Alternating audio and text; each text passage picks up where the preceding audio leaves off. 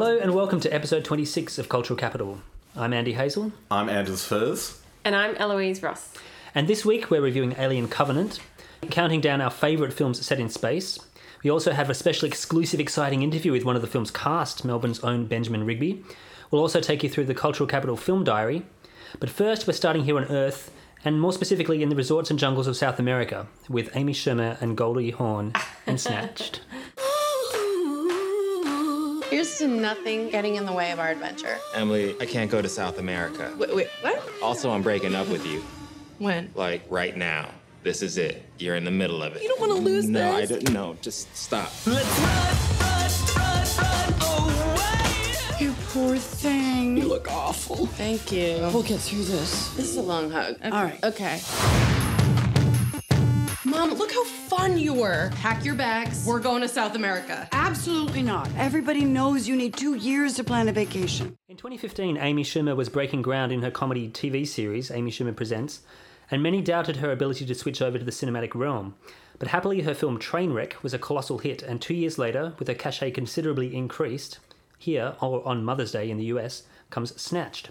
Schumer plays Emily Middleton, an unhappy sales assistant who is fired from her job and loses her boyfriend, and is stuck with a pair of non-refundable tickets to a resort in Ecuador. She convinces her security-conscious mother, Linda, played by Goldie Hawn, to take his place. And on the very first night they arrive, Emily meets the very handsome and very attentive James, played by Tom Bateman, who may not be entirely honest with his intentions. Unsurprisingly, hijinks ensue. Anders, did Snatched keep your attention? No, yeah. But honestly, I would say it was kind of awful, this movie, but not without merit, I think. I think on the one hand, it's really a perfect demonstration of the sort of sorry state of so much Hollywood comedy at the moment. A lot of that is down to the editing, which is just terrible. Comedy is timing, as they say, but this movie feels extremely long. However, there's like set pieces and gags that aren't given much room or enough room. And I think a really good example of this is there's this sort of scene where Amy Schumer's character, she gets a tapeworm and the village doctor has to like extract this tapeworm. And they extract it by dangling meat in front of her mouth to like lure this parasite out of her mouth. Now, isn't that an amazing setup for a gross out kind of gag? But then it just sort of really barely follows through on it. We sort of see a glimpse of the extraction, she flails around a bit, and then the scene ends. Why couldn't they commit to this gag and like follow through? Like, it's just perfect gross out humour setup, and then the execution is a bit meh. Which I think is a problem that affects a lot of American comedies. You know, commit, do it, show us a scene, it would be hilarious. But instead we sort of laugh a little bit and then the film cuts to the next scene, which unfortunately in this instance is a sort of straight up racist sequence where Schumer's character helps these villagers ferrying water to a well. She gets involved helping out, you know, in this sort of like conveyor belt line of women. All the men, as it's pointed out, don't do the hard work in this village. And her mum comes over and is like, oh, it's so nice to see you acting so selflessly. I know that they chose that moment to Yeah. like have this moment of forgiveness between the two of them, and it's like, Exactly. can't you find something that's like a little bit less culturally insensitive? Exactly. And I think it just shows like the film is really determined not to think outside of the realm of these two white main characters. So everything about this relationship between a mother and her daughter is, you know, that's the key to the film. Everything else is really window dressing, and it's kind of tired and offensive. I thought there were some plus sides. I really thought it was great to see Goldie Hawn on screen again, and I have to say I really did like Schumer's performance as well. She had a very sort of relatable, warm presence for me, which I don't know if I don't really know what I was expecting from her before. I haven't seen Trainwreck, but I thought she carried the movie, of course. And of course, Joan Cusack and Wanda Sykes are worth mentioning. But no, I think the best joke is in the opening credits, which you don't, you know, that's a sad thing to say about a comedy. I really liked that opening moment. I thought it was very funny. Really funny opening scene. Yeah, but yeah, totally. maybe just from there, nothing was as pure in terms of its humour after that point. It kind of showcases Amy Schumer's character's shallowness. And luckily, I think for her and for the movie, there is more to her character than that. But perhaps you're right, Anders, in that this is a way of, you know, the movie kind of trying to like lay its ground in being some sort of comedy, you know, whether it's a gross out comedy or whether it's like a full on comedy about someone just being a horrendous human being.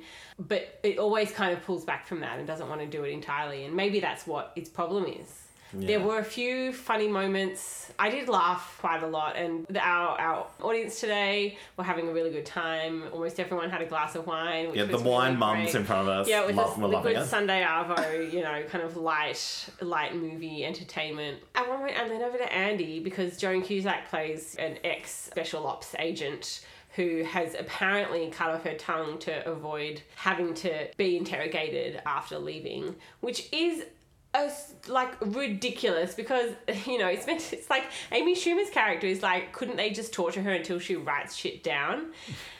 And Wanda Sykes is like, yes, I guess so. And, you know, it's just like she's a special ops agent. That's not a thing. You know, you wouldn't have Amy Schumer just like being insensitive and like bringing up all of these ill decisions that other people have made in that way. But it kind of looked like Joan Cusack. And I went over to Andy and said, "Is that Joan Cusack?" And you were like, "I don't know." I said, "I hope so." Yeah, but like, what the hell? It's Joan Cusack, everyone, and now she's like in this ridiculous role.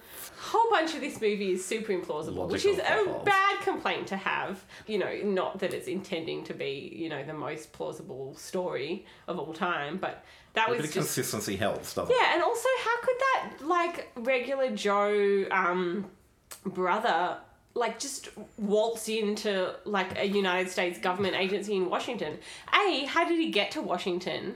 And B, you couldn't just walk into some office and then, you know, you'd be put through some pretty tight security. Anyway, it was just ridiculous. And C, that office would not be turning up in Colombia anyway, which the film says at the start of the movie. The guy who works for Homeland Security says, you know, the days of us assembling a crack team of people to run into the jungle are over.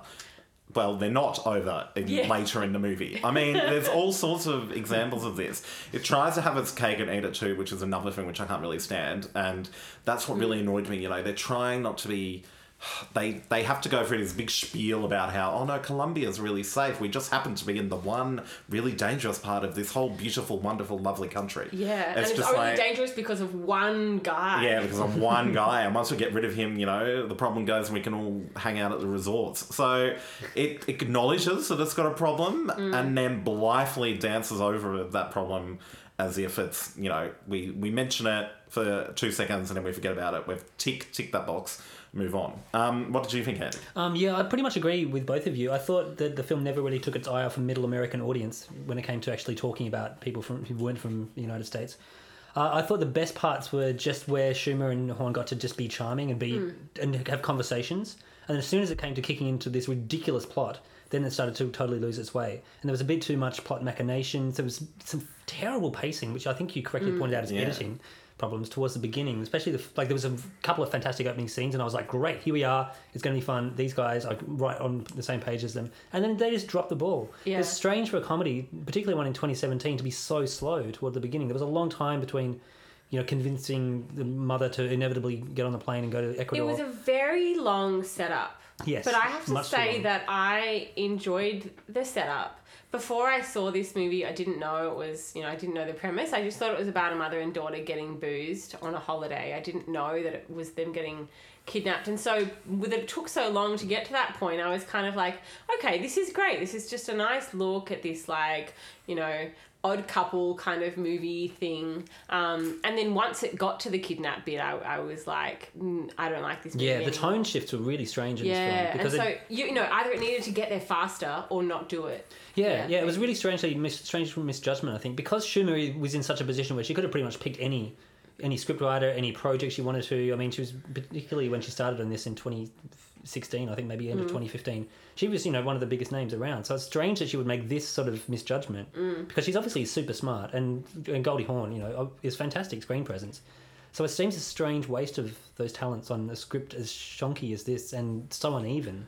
Particularly because it seems to want to start being a comedy, and then it becomes this... Well, actually, no, at the very, very beginning, in the opening frames, where it's set up as this, like, terrorist sort of farce in a way, which is a really weird tone to try to aim for in the first place. And then it begins as a comedy and you're like, oh great, and then there's like people getting killed, then there's people getting kidnapped, then there's women getting mistreated, then there's casual racism, and it was really strange. And I think even the audience today, there were more laughs for the trailer for Rough Night than in this film. One audience member lost their mind, which is a beautiful thing to see. Yeah. She also lost her mind during the movie. Yeah, she did. There was pretty good. There's another instance of offensive visualization of texting on yes. screen, Yeah, or in was so this case, bad. Facebook commenting. Yeah. It was just very crowded and didn't look like you're Facebook right. at all. And so that's more fodder for the essay that I will write one day. Yeah, the screen, there was no space in the blocking of these shots to put a text message, so they just squashed them in. Yeah, exactly. I just do want to mention, because I have a soft spot for several things in this one particular scene, and I'm sure it's set up to be this way, and we all in the audience did.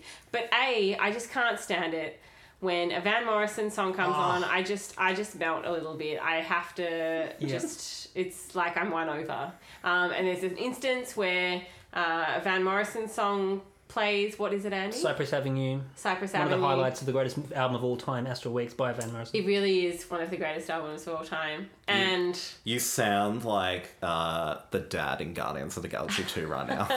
I'm okay with that. look, if this is what I'm saying, then I have to stand by it. Okay. But it's Amy Schumer, and she, and also I can't believe it, because she's meant to be 30 or in her early 30s or something, and I'm sure that, there are certain things that you still find out about your parents, but she finds a photo album of her mother when her mother was young and, like, having fun and, like, looking happy and all of this stuff. And I'm like, that's the kind of thing that you generally realise, like, 25 maybe, I don't know, or like a few years earlier than that, and you might get a little bit more of those moments as you get a bit older, but I feel like, it wouldn't have been that huge of a deal. So this is a scene in which she finds a photo album in a cupboard when she's going to visit her mother, and has this revelation about the life that she had and she was having this nag of her mother about how she's, like, doesn't have any personality and all of this stuff, and then finds an album, and it's a revelation of, like, I want you to come to Ecuador with me because, look, you were cool once and you can be cool again. And I mean, it's a stupid moment, but Van Morrison plus pics of Goldie Hawn, can't say no. My suggestion to people is, and I was texting friends of mine who, we all love Goldie Hawn, like, way too much. And so I was texting them just after, and I was like, guys, I saw Snatch, it's terrible. But I said that they should get it on DVD and just fast forward most of the latter half of the movie, but just watch some bits. Yeah, I was on a different page. I thought there was an egregious use of Van Morrison that was very, very hard to get away with. There were literally thousands of other songs they could have used for that, and it would have been possibly more just better suited. I mean, what has Cypress Avenue got to do with this? There's no, like, Irish spirituality going on in this film. I mean, I love the song; it's phenomenal. It was very. I would have gone with Laura Nyro or somebody like that. Yeah, right. When you mentioned the fact that she's having this revelation so late, it just made me realise that, like, they're a weirdly Arrested Development family here. They're in the sense that, like, the son is in his 40s, is he? He was born in the 70s, but he's like a total shut-in recluse, lives at home with mum. Amy Schumer's character is obviously self-obsessed. It's just an interesting portrait of a mum and her two very emotionally needy 30-something-year-old children. Yeah. Yeah. That's true. I don't know if it's an interesting portrait. I would say it is a portrait of. Well, I don't think it is, because I don't think anybody was moved by any poignant, reconnections that happened later in the film. There was totally. They all fall flat. Also, Christopher Maloney is showing up. That was a bit random. As the guy in the jungle. Do you remember? Oh, sorry. Yeah, right. Is that Christopher? Okay. Yeah, that was strange. That was. There was a lot of strange things. Oh god. So anyway, that's Snatched. That's currently screening in wide release at the moment around the country, and we say, check something else. Yeah. Pass. And now to the Cultural Capital Film Diary. This week, the St Kilda Film Festival is being held at the St Kilda Town Hall and in various venues around that area, and that runs until May 27th. This year, the festival is showcasing the top 100 Australian short films throughout the week. Other events within the festival include Sound Kilda, a celebration of music videos on the 25th of May, Under the Radar, which are films made by filmmakers under 21 on May the 24th, and the Indigenous short film retrospective Short Black, which also runs on the 24th. Before it heads to the Sydney Film Festival, David Stratton's Essential Kurosawa season runs at the Acme from May 26th until June 8th. This comprises of 10 films, and Stratton is keen for us to see the connections between Kurosawa and directors such as George Lucas and Martin Scorsese. There are some pretty nice new fresh prints, and I don't mean that in a Bel Air kind of sense. Highlights of the Astor Theatre's calendar includes a double bill of Clute and Body Heat on the evening of Thursday the 25th. Jasper Jones is paired with Wake in Fright on Friday the 26th, and that's always worth a look on the big screen. RoboCop and RoboCop 2 play on the following Thursday, June the 1st. Zenith is a new video-on-demand platform focused on art house films, and they have their launch party on May the 24th at Melbourne's Trades Hall. They'll be showcasing 6 award-winning short films, and I heard they have a special membership offer for those who are curious enough to see what it's all about. Also on May 24th, over at Acme, is Todd Anderson Kunert's documentary, A Conversational Exploration of Sonic Practice, in which 31 experimental sound artists talk about their creative processes. This highlights the work of a lot of Melburnian sound artists and is an ideal way to get your head around a sometimes tricky scene. Also at Acme is a screening of Snow White and the Seven Dwarfs on May the 27th, and that's in celebration of the film's 80th anniversary. Eloise, what's happening at Cinematheque? Well, on Wednesday, May 24th also, starting our Robert Mitchum season. A 3-week season, 6 films, a lot of them prints, all of them prints, and we are very excited about this. Robert Mitchum is the favourite of a whole bunch of people, and his films, are incredible. He's an incredible actor and super, super sexy. Super starred, I believe, was how he was referred to at least one time in his life. For good reason. For good reason. That will be a really special season coming up for the next 3 weeks. Great. And we do have to mention this Wednesday is Night of the Hunter. Oh yes, Cultural Capital's number one. Movie. Yeah. So if you want to see that on the big screen, this Wednesday night at Acme, 7 p.m. Bring the popcorn.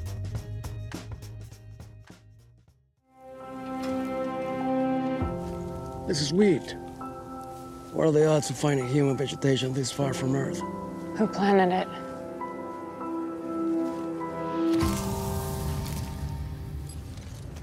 You hear that? What? Nothing. No birds. No animals. Nothing.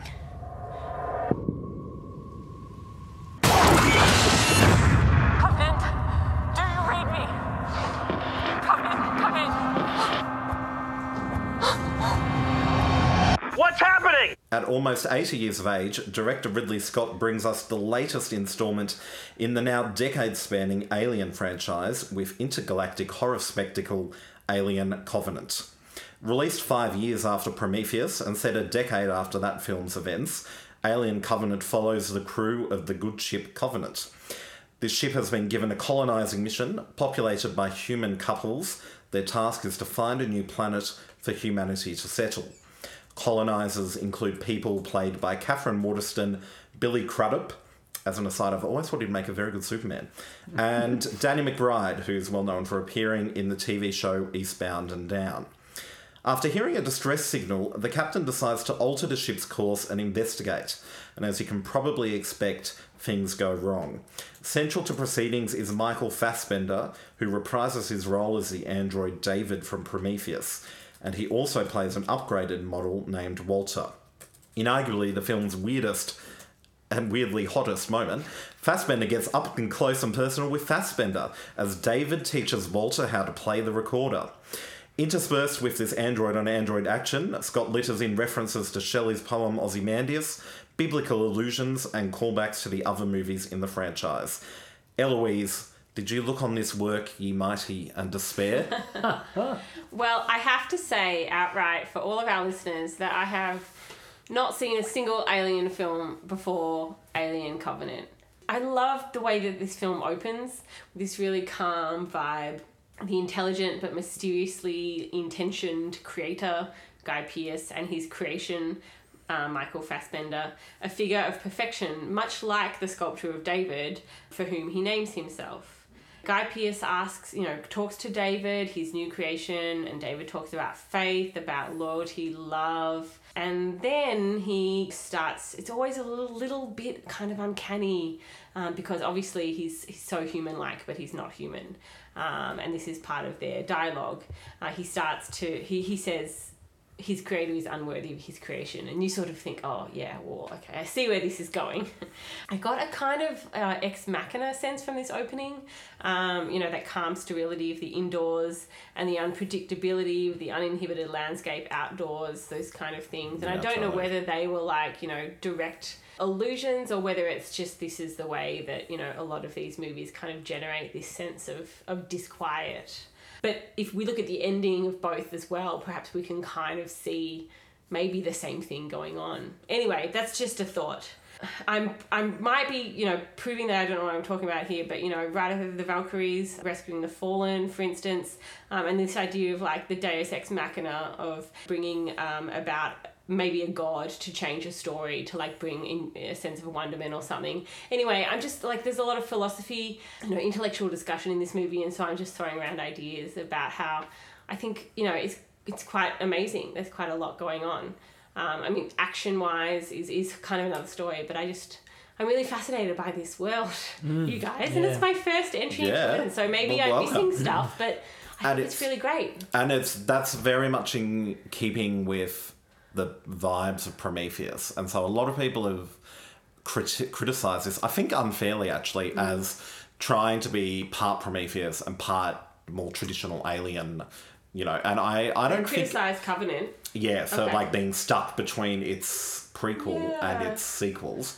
But I don't think I think it works itself as its own thing, absolutely. But I think one problem a lot of people had with Prometheus that I didn't at all, but it speaks directly to this, is that he's very interested in these big, weighty, philosophical questions and throwing them up on screen and not resolving them in any particular way, because they're problems they're problems that no one's been able to resolve. So why could Ridley Scott? So I think if you go into this expecting these, answers to these ginormous questions about meeting your maker and human creation and stuff, you're going to be disappointed because you're not going to get them. But that's not the point of the film. So I agree with you. I think that's very much what he's interested in doing, and we can talk about the mechanics and particularly the action stuff, because I find that quite interesting too. But first, I'd like to hear what you think, Andy. Well, yes, I think I agree mostly with what you're saying. The philosophical ideas kind of dominate what Scott is interested in doing. I think he kind of is slightly clumsy in the way he puts them in the mouths of his protagonists. But there are some really, really interesting ideas there, like the the eternal AI dilemma of creating monsters who create monsters, or creating monsters that will turn against us. And I think that's brought about in a really interesting way. His attention to detail I find is fascinating. As far as world building goes, I think the Alien world is really underrated, because people often talk about Star Wars or Star Trek, but there's just as much, if not more, detail going on here, even if the stories sometimes tend to hit the similar beats. So it seems like Scott was reading a lot of the comments beneath the YouTube clip of his last movie, going, what happened to the thrills, what happened to the scares, where's the tension? And so this time around, it seems it's much more edge of his seat sort of moments, I suppose. There's quite a lot of scenes where I was surprised how well effectively the tension worked. Because it seemed to be a lot grittier. Almost, I don't know if it was the throwback to the first Alien that a lot of people are talking about, but there were certainly scenes of people sliding around on blood, running away, this terror. But also I find that one of the most difficult things to get around with Alien is that you pretty much know that everyone's going to die, or almost everybody's going to die. So it's basically the horror house trope of one by one they get picked off, which, was brilliant in 1979 apparently. But I think now you're kind of okay, so we know this person's expendable, that person's probably going to die, that was a bad decision, oh look, there they are, they're getting killed. I think Ridley Scott recognises that to a point, and so when he was making... the whole point of these films, I think, is that all the human characters are expendable. That is the point of it. It's because the main character in this film is Walter, this android. I thought... Walter and David... and their relationship is really the point of the movie, I thought. Yeah. Right. And so the human bodies are really just there to birth the life that he has created. And the way that it's birthed is through this horrific, the chest bursting and the horror that we come to associate with these films. So I think he gets away with that because the human bodies are really just there, really, all in service of this central question about androids creating life. But did that scare or surprise you? Well, it certainly, it does scare me. I mean, I knew it scares me it's scary in the sense that A, it's telling me that as a human being I don't matter, but B, it's on some very fundamental level it is scary. But B, I think it's scary because it's the way that these death scenes are crafted is quite interesting and shocking, and the editing is quite scary. Like, I thought it was such a wonderful building of tension and frenzy when, like, everything starts to go wrong about maybe halfway through the film, and then it all goes wrong very, very quickly, and then it sort of the film sort of all of that resolves itself, and then you restart with but that whole sort of second act climax I thought was really well made. It was the highlight of the film on that level. I agree. Yeah. I do love the way that this film brings in popular culture. Sorry? I was just saying it's an interesting point. Shelley, Byron, Phantom of the Opera, John Denver, all these people kind of get... in Prometheus had Stephen Stills turning up. So when Idris Elba turns up and is playing Stephen Stills on a squeeze box in Prometheus, I was like, wow, that came from left field, and we get that again here with John Denver. The Man Who Broke the Bank in Monte Carlo, that tune, I feel like it was when David was teaching Walter to play the pan flute, but it may have been at another moment. Recorder, I think, or flute. I think it's a recorder. It's not I think it is a recorder. Yeah. Oh, pan pipe? I don't know. That's, I think, a recorder. I think it's a recorder, yeah. But recorders are such hideous instruments. Yeah. Isn't it, It's like, very just bizarre, more poetic than a yeah, recorder? Yeah, it is, but no, it's... Well...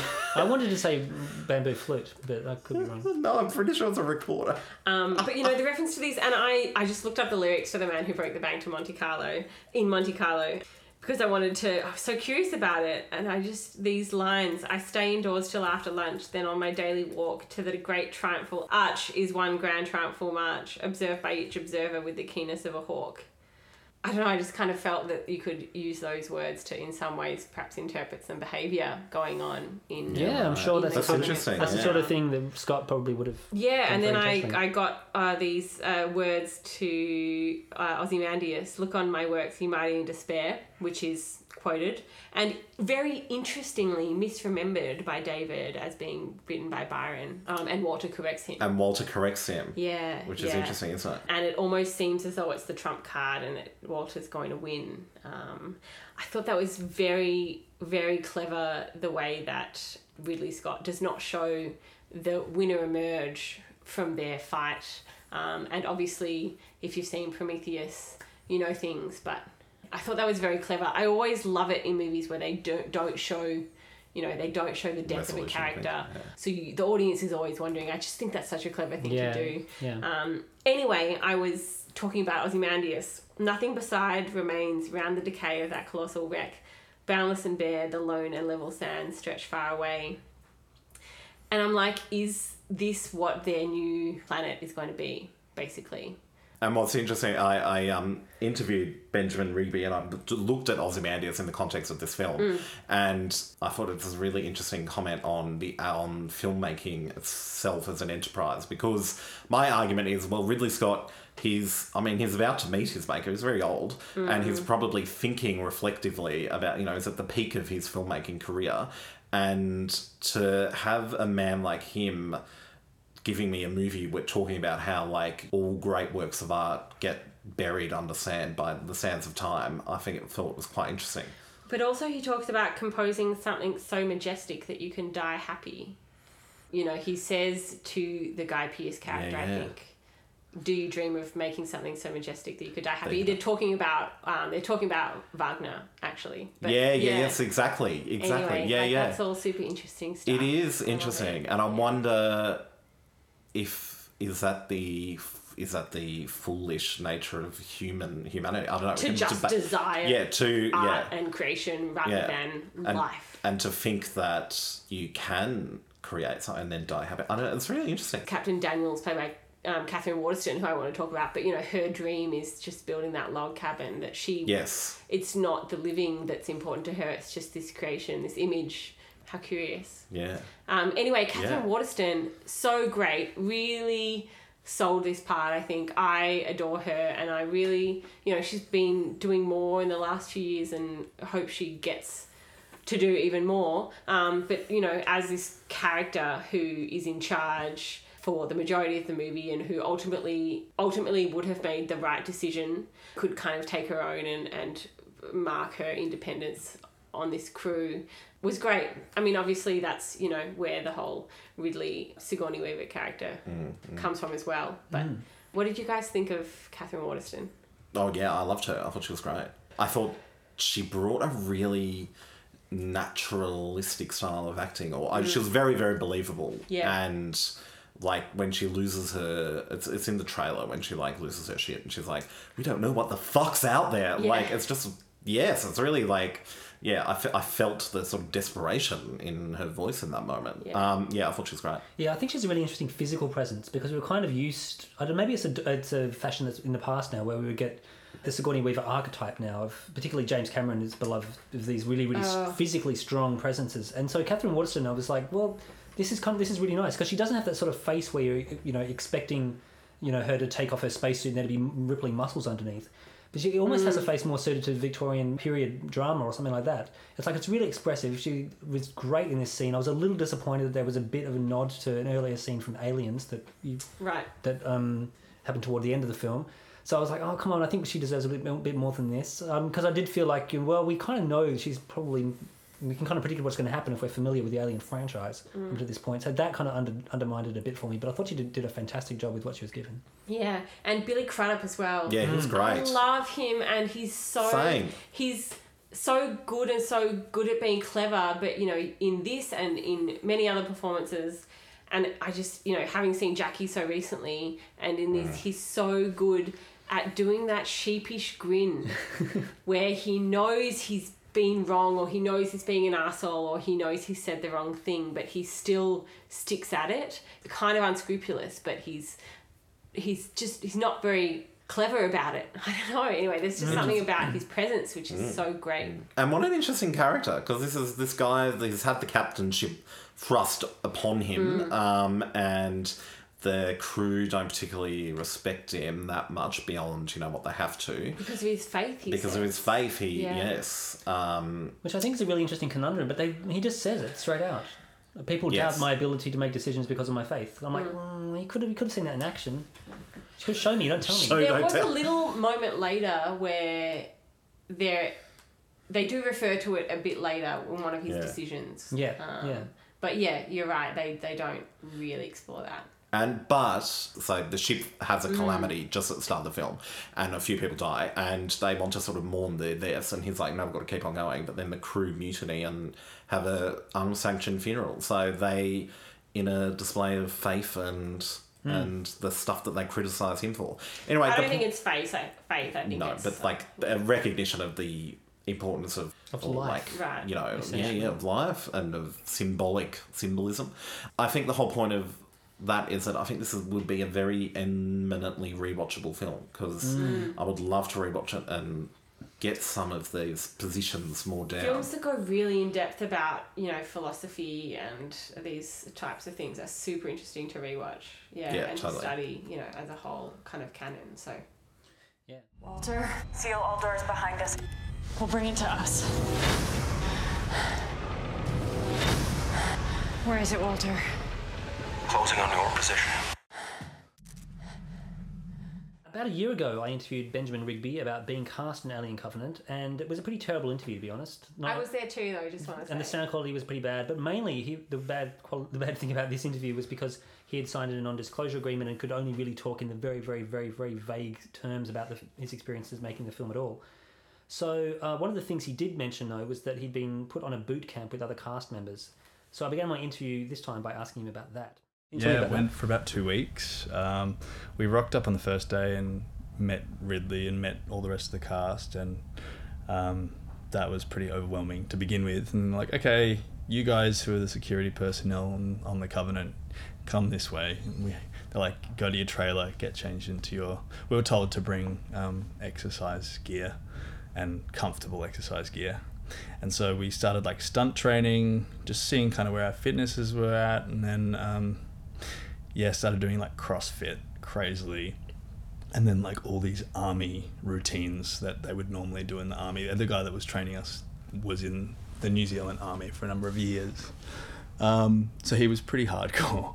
But lots of circuit training, and I lost so much weight in 2 weeks and put on like crazy amounts of muscle. It's crazy just what they can do in 2 weeks. And then there were periods where we're dismantling and putting back together like semi-automatic rifles and revolvers and all these things. So I can technically... They wanted us to look like we could actually fire the firearms. Even though I don't in the movie, I still had to do that. But, there's nothing worse than watching a film, especially people who know how to use weaponry. Like, he's not holding it properly. Yeah. So I think it was mostly for that. And so we could get the formations right. And a lot of the stuff they don't use in the film. But, yeah, we had a pretty good grasp of it. So did it feel like you were on a blockbuster when you were on set? Definitely. I'm used to doing independent film and independent theatre here in Melbourne. So to go from that scale, which is little to no budget stuff, to, I'd occasionally seen the TV template and how they do that. And even compared to the TV template, this had a budget of something like 150 million, I think. So to see the scale is nuts, which allowed Ridley to kind of construct proper sets and construct the whole world that we were living in, especially when we did like interior stuff at Fox Studios. That was just unbelievable. What is the scale of the set? Yeah, and just how intricately built it was. It like you think they're doing a really good job of pretending that those buttons are there and everything, but everything's done, like everything's there. So it allows, Ridley's an actor's director, so I think him putting the time to create those things really enables the actors to not have to worry about pretending, and you can just be, and then you can play. All right. So how was it taking direction from him in your key scenes? With my stuff, he kind of... During boot camp, I had to do a lot of makeup tests and stuff as well, and he'd come in and, there'd be days where I'd be waiting for like 3 hours for him to just approve of the makeup. So like he really does oversee absolutely everything. And they won't go forward until he's said yes. So he'd come in those bursts and he'd be like, you look really sick, but the rest is just up to your acting. And when like Sir Ridley Scott tells you that, you kind of shit your pants and you just go for it when you have to. So one other thing that he did say was, come to the table with fresh ideas, come with a really strong character that you want to present to me, and if it's bad, we'll start all over. But when you're dealing with a big budget film, you don't want to fuck up. And, I think putting the fear of God into you really makes you do your best work. Yeah. So does Ledward have a whole big backstory in your mind? Yeah, he did a bit. I really wanted to concentrate on him being... when I read the script and saw how careless he is within the film, I essentially wanted to make that follow through in things that I really wanted to make it about his mouth, because he smokes. I wanted him chewing gum, but someone else was chewing gum, so I didn't want to do that. When props originally came to me and they showed me what was in my pack, they actually put everything in the pack that you would take on an expedition. They asked me for the first time in my life, is there anything else that we can get for your character? And I was like, what are you talking about? Like, really? Okay, so I said, can I get like a toothpick or like a metal toothpick? And they got me a metal toothpick, like a space age kind of toothpick, which had a blunt end. So I like got a rock and I was like scraping it down. But then on first day of principal shooting, it fell out of my mouth in the very first shot, and I like caught it in my hand. I was like, no, I'm not using that. Yeah. So, that was one thing that, he said, come to the table with some ideas. And I said, he's like, do you like that toothpick? I was like, yeah, he's like, okay, we can keep it in the film. But because it didn't work with me on the first day, I just didn't use it. In terms of backstory, it was quite obvious that he was a bit of a dick from what he did. Just, he's careless, he's cocky, and he's American. So I wanted to make him as jockey as possible. And there's parts where I spit and, I'm smoking, and I'm glad that I smoked for years, because there's nothing worse than watching someone on film who can't smoke, and I'm glad it came across that I could. Yeah, I think so, for sure. Because there's a lot of special effects in some of your scenes, like particularly, the key one. Yeah. How was it working with that?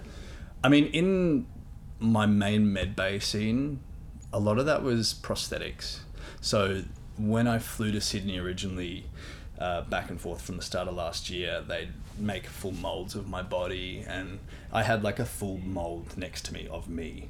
So a full replica in silicon of my body that they could essentially push shit through, and when I couldn't be used, they could use that. But all the convulsing and all that, that's all me. That's not special effects. Yeah, right.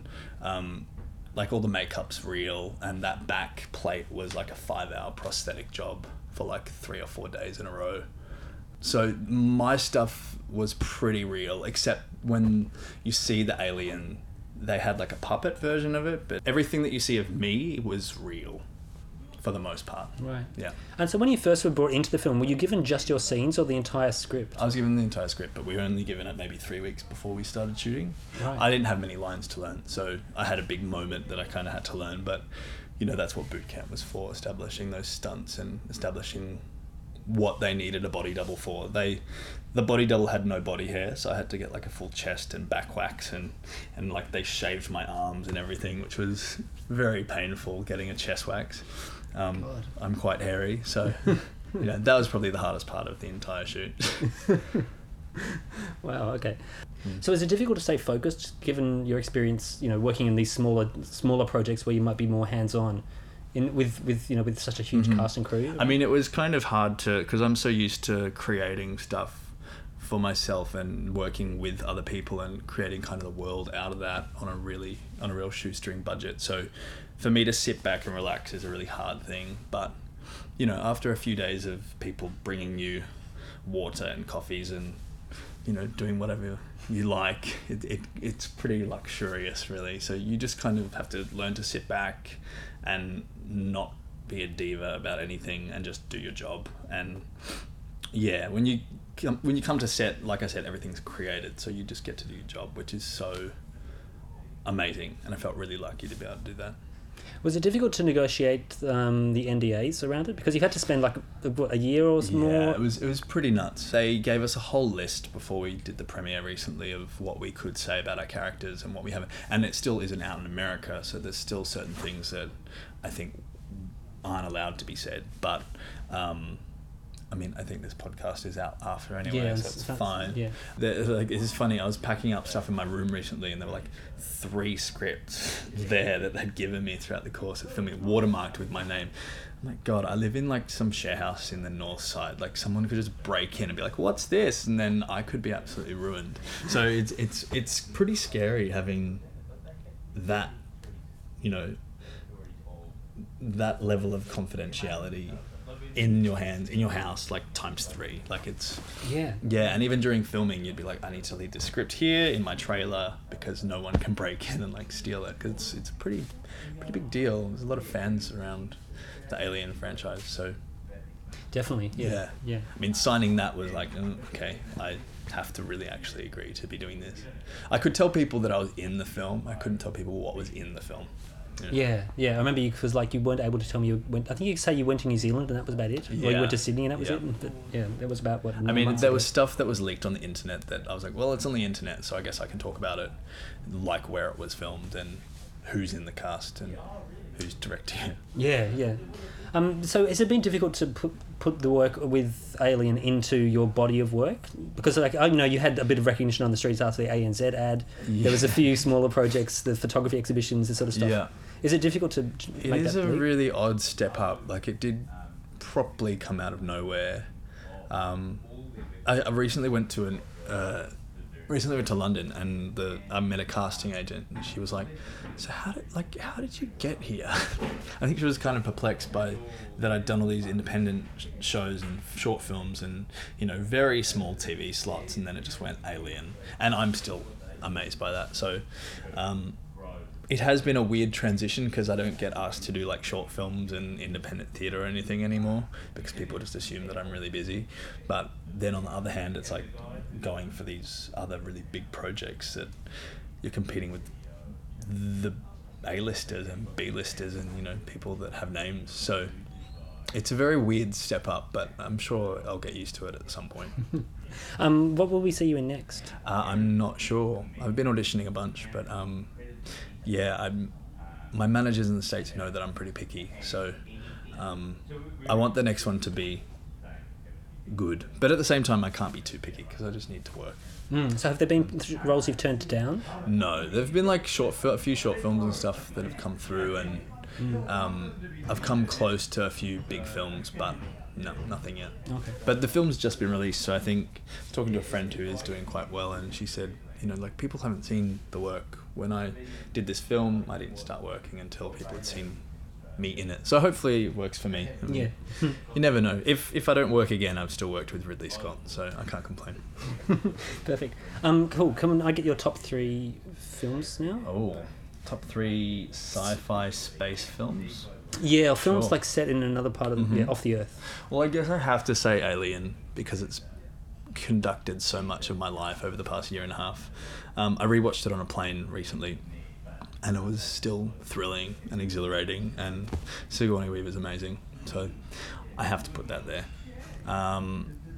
Number 2, I'd say Another Earth. I really like Brit Marling. She's kind of the template of writer, producer, actor, director that I'd really aspire to be like. I remember first seeing this at MIFF, maybe 2000 and when was it, like 13 or 14? 13, I think. I was at the screening. And Sound of My Voice was there as well, and she's one of those actors that just went, I'm gonna turn down a job out of Brown University with Goldman Sachs, and then moved to LA to become an artist, and then got sick of being cast as the horror blonde girl, wrote 2 scripts, one in the morning, one in the evening, every day for a year, and then I think having a finance background maybe had the opportunity to get funding, and then made them both in a year, and they both premiered at Sundance. So that's just like the coolest story. And but this film in particular, I think in her writing style, and I don't know if you agree with me, but she focuses on, the focal point is somewhere else, and in this case it's another Earth, which is a replica of ours, and it focuses so much on that, which it kind of draws attention to the other Earth, that it makes us focus on the interaction that we have with each other on Earth here. And it's not revealed whether that's the other planet or not. It could just be doing the exact same thing at the same time, and we don't know that until the end, and we don't even know what happens at the end. It leaves it open-ended, and I don't like being spoon-fed as an audience member either, and I think she really does that in a beautiful way, and a really poignant way. And she does it in like the OA as well, yes, which I think is quite special. So yeah, I'd say Another Earth. It's one of those films that the acting probably isn't the best from some of the supporting characters, but the screenplay is just phenomenal, and it says so much about, what is out there. Yeah, and it did it on really low budget. Did it really simply. It raised all these fascinating questions. It was just it was. I think she made it on like 150 grand or something, and it does not show. No, and then when she got a bigger budget for special effects, like with the OA, the big questions are still there, and they're all kind of, it's used so well, like in service of those questions. And it's one of those films that's just like utterly poignant, but at the same time, like it makes you question the way that you interact with people, and maybe that we should just be maybe more caring to one another, and that always gets me. And 3, I'd say Moon. I rewatched this recently again, and Sam Rockwell's so good, and even drawing comparisons to like in Covenant, like the man meeting his maker, or the man meeting something that is so similar to him, and him teaching him something, this artificial intelligence, and that maybe the artificial intelligence could take us over one day. And that it is really close. We are making these androids and robots and stuff, and even computers that are smarter than us. So I find that scary and, but possible. Yeah, really accessible. Definitely, yeah, and for a film to be carried on the shoulders of essentially one actor, it's pretty much totally. It's a rare thing. Yeah, he's just so good.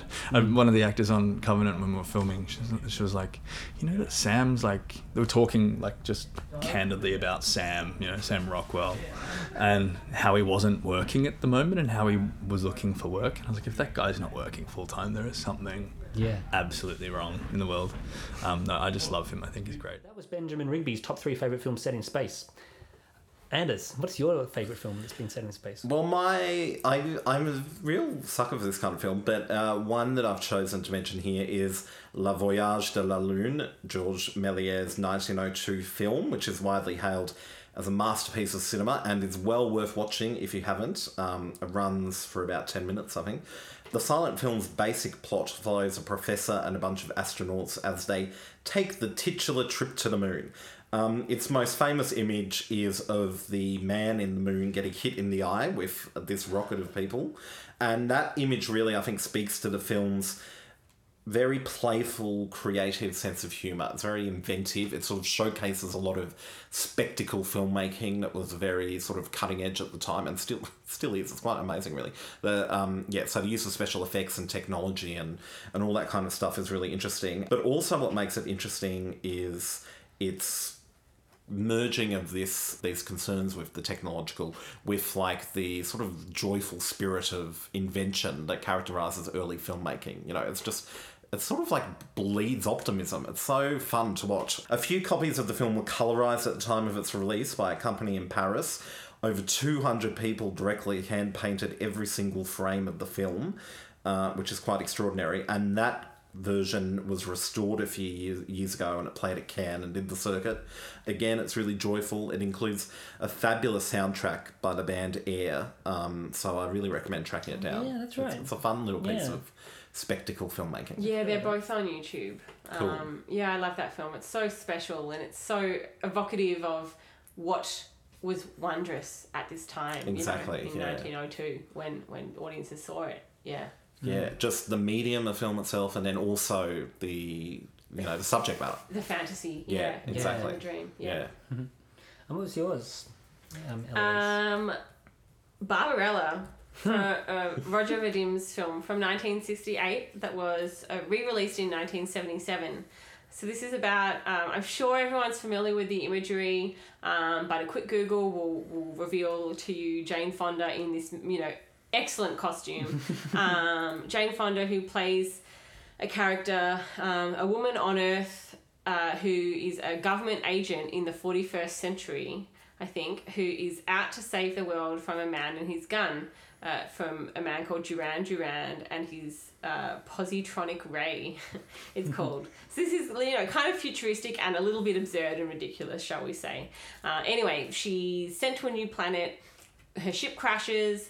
She gets captured and tied up by people. In this film and within the fiction of the narrative, I think her appearance and her powers make her seem post-human almost, even though she is the human and everyone else on this other planet are the non-human characters. The thing I remember most about this film, because I mentioned this specific moment in an essay about machinic bodies, Doctor Who and Twin Peaks that I wrote as an undergrad, is the way that Earth people have sex. They've evolved apparently to this new way of having sex by taking something like an energy transference pill, and then they put their hands together and, I guess the sexual pleasure just generates within their bodies and then they leave. Anyway, it's ridiculous in the way it's depicted in the movie, and it sounds ridiculous as well. The aliens have sex the regular way. The Earth people do it in this very separated machinic form. But even so, it still manages to be really psychedelic. Anyway, it's great fun. Cinematography by Claude Renoir, also, interestingly. Cool. Anyway, I found out from Wikipedia today, as I was just reading about it, that it was the second highest grossing film of the year in 1968 in the UK. Wow. After The Jungle Book, which is incredibly surprising because it seems that whenever I mention it, everyone just absolutely hates it and it seems to be almost universally despised. But it's no secret that Jane Fonda at any and all ages is one of my favourite people, and so I am just destined to love this movie, but I think you should check it out. Yeah, I really liked it. I thought it was pretty lightweight and a bit too cheesy maybe, but I was fairly young when I saw it. It's probably time to watch it again. Oh yeah, it probably still is, but Well, my choice is also a film from 1968, but it's at the other end of the fun spectrum, and that's 2001: Space Odyssey, which I don't think we could really omit from a list like this. So there's a lot of people have written a lot about it, about how it's still futuristic even now, 30, 40 years after it's been released. 2001 is based on a short story by Arthur C. Clarke called The Sentinel, and like you argued in your review of Alien Covenant, Anders, it's also a film in which human characters are kind of seen as second fiddle to the exploration of philosophical questions about life. Watching it today, it's kind of hard to fathom how little we've come since 1968. From having watched just looking at the special effects that Douglas Trumbull managed to use and tie together with Kubrick's vision, where he has this stupendous sense of scale, but he's also like really, really, really focused on the minutiae. So he kind of sets out to tell the story of humanity from its beginning to what he imagines its future is going to be. And he does this in such a fascinating way, where the human characters are really kind of there to interact more with the machine, as Hal is kind of seen to embody all potential future AI with their foolproof and incapable of error.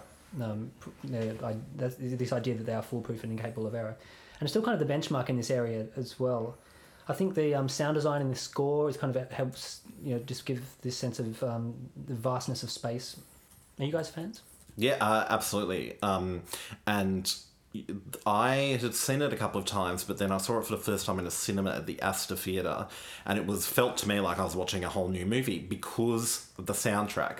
The soundtrack is really incredible and very central to its effectiveness, I think. And so I totally recommend it if the Astor plays it semi-regularly, don't they? So, yeah. Yeah, usually on 70mm they play it. It's quite an amazing experience. So I would totally recommend that. I remember I watched it. It was quite amazing, actually. I watched it at the Astor and then sort of mind blown by this whole experience. And then I went out onto a tram and there was like these two teenagers sitting opposite me and they were just like complaining and bitching about these people. It as well? No, they hadn't. Okay. But they were bitching and complaining about like their school teacher and like some people in their class. I can't quite remember what the whole thing was. But it was like this really, really petty argument about school politics, and I just remembered like going from the vastness of space to that. It was quite extraordinary. How do you think it's held up? I'm interested to find out how people think Kubrick represents humanity, because it's a fairly... I think it's held up. It's often accused of being very cold, very masculine, and quite white. Do you think that's a problem? Well, it is. I guess it is a problem. I haven't heard many of those debates, but yeah. Well, Kubrick's often accused of coldness and just being more interested in getting the perfect shot. Yeah, he is, and it was true in the way that he directed as well. But he achieved a number of really stunning things, with that in mind. I just want to point out, I think it's really interesting to compare Hal, who, is this character who is presented as someone who has it out for the humans, but, he's really just trying to survive himself, and so it's this story of, survival at all costs, basically. But to compare Hal to Gertie, the computer system in Moon as well, and to compare the way that those two systems that kind of relate to each other, or compare in these very different movies, but equally philosophical films about outer space or not Earth. Well, thank you very much for making it to the end of episode 26 of Cultural Capital. If you want to rate or review us on iTunes, we'd be very grateful. And you can follow us on Facebook at Cultural Capital Podcast. We're on Twitter at The Cult Cap Pod. You can find me at Andy Ricky. I'm on Twitter at Anders Furs. And I'm at Eloise Lowe Ross. Thank you very much, and you'll hear from us again soon.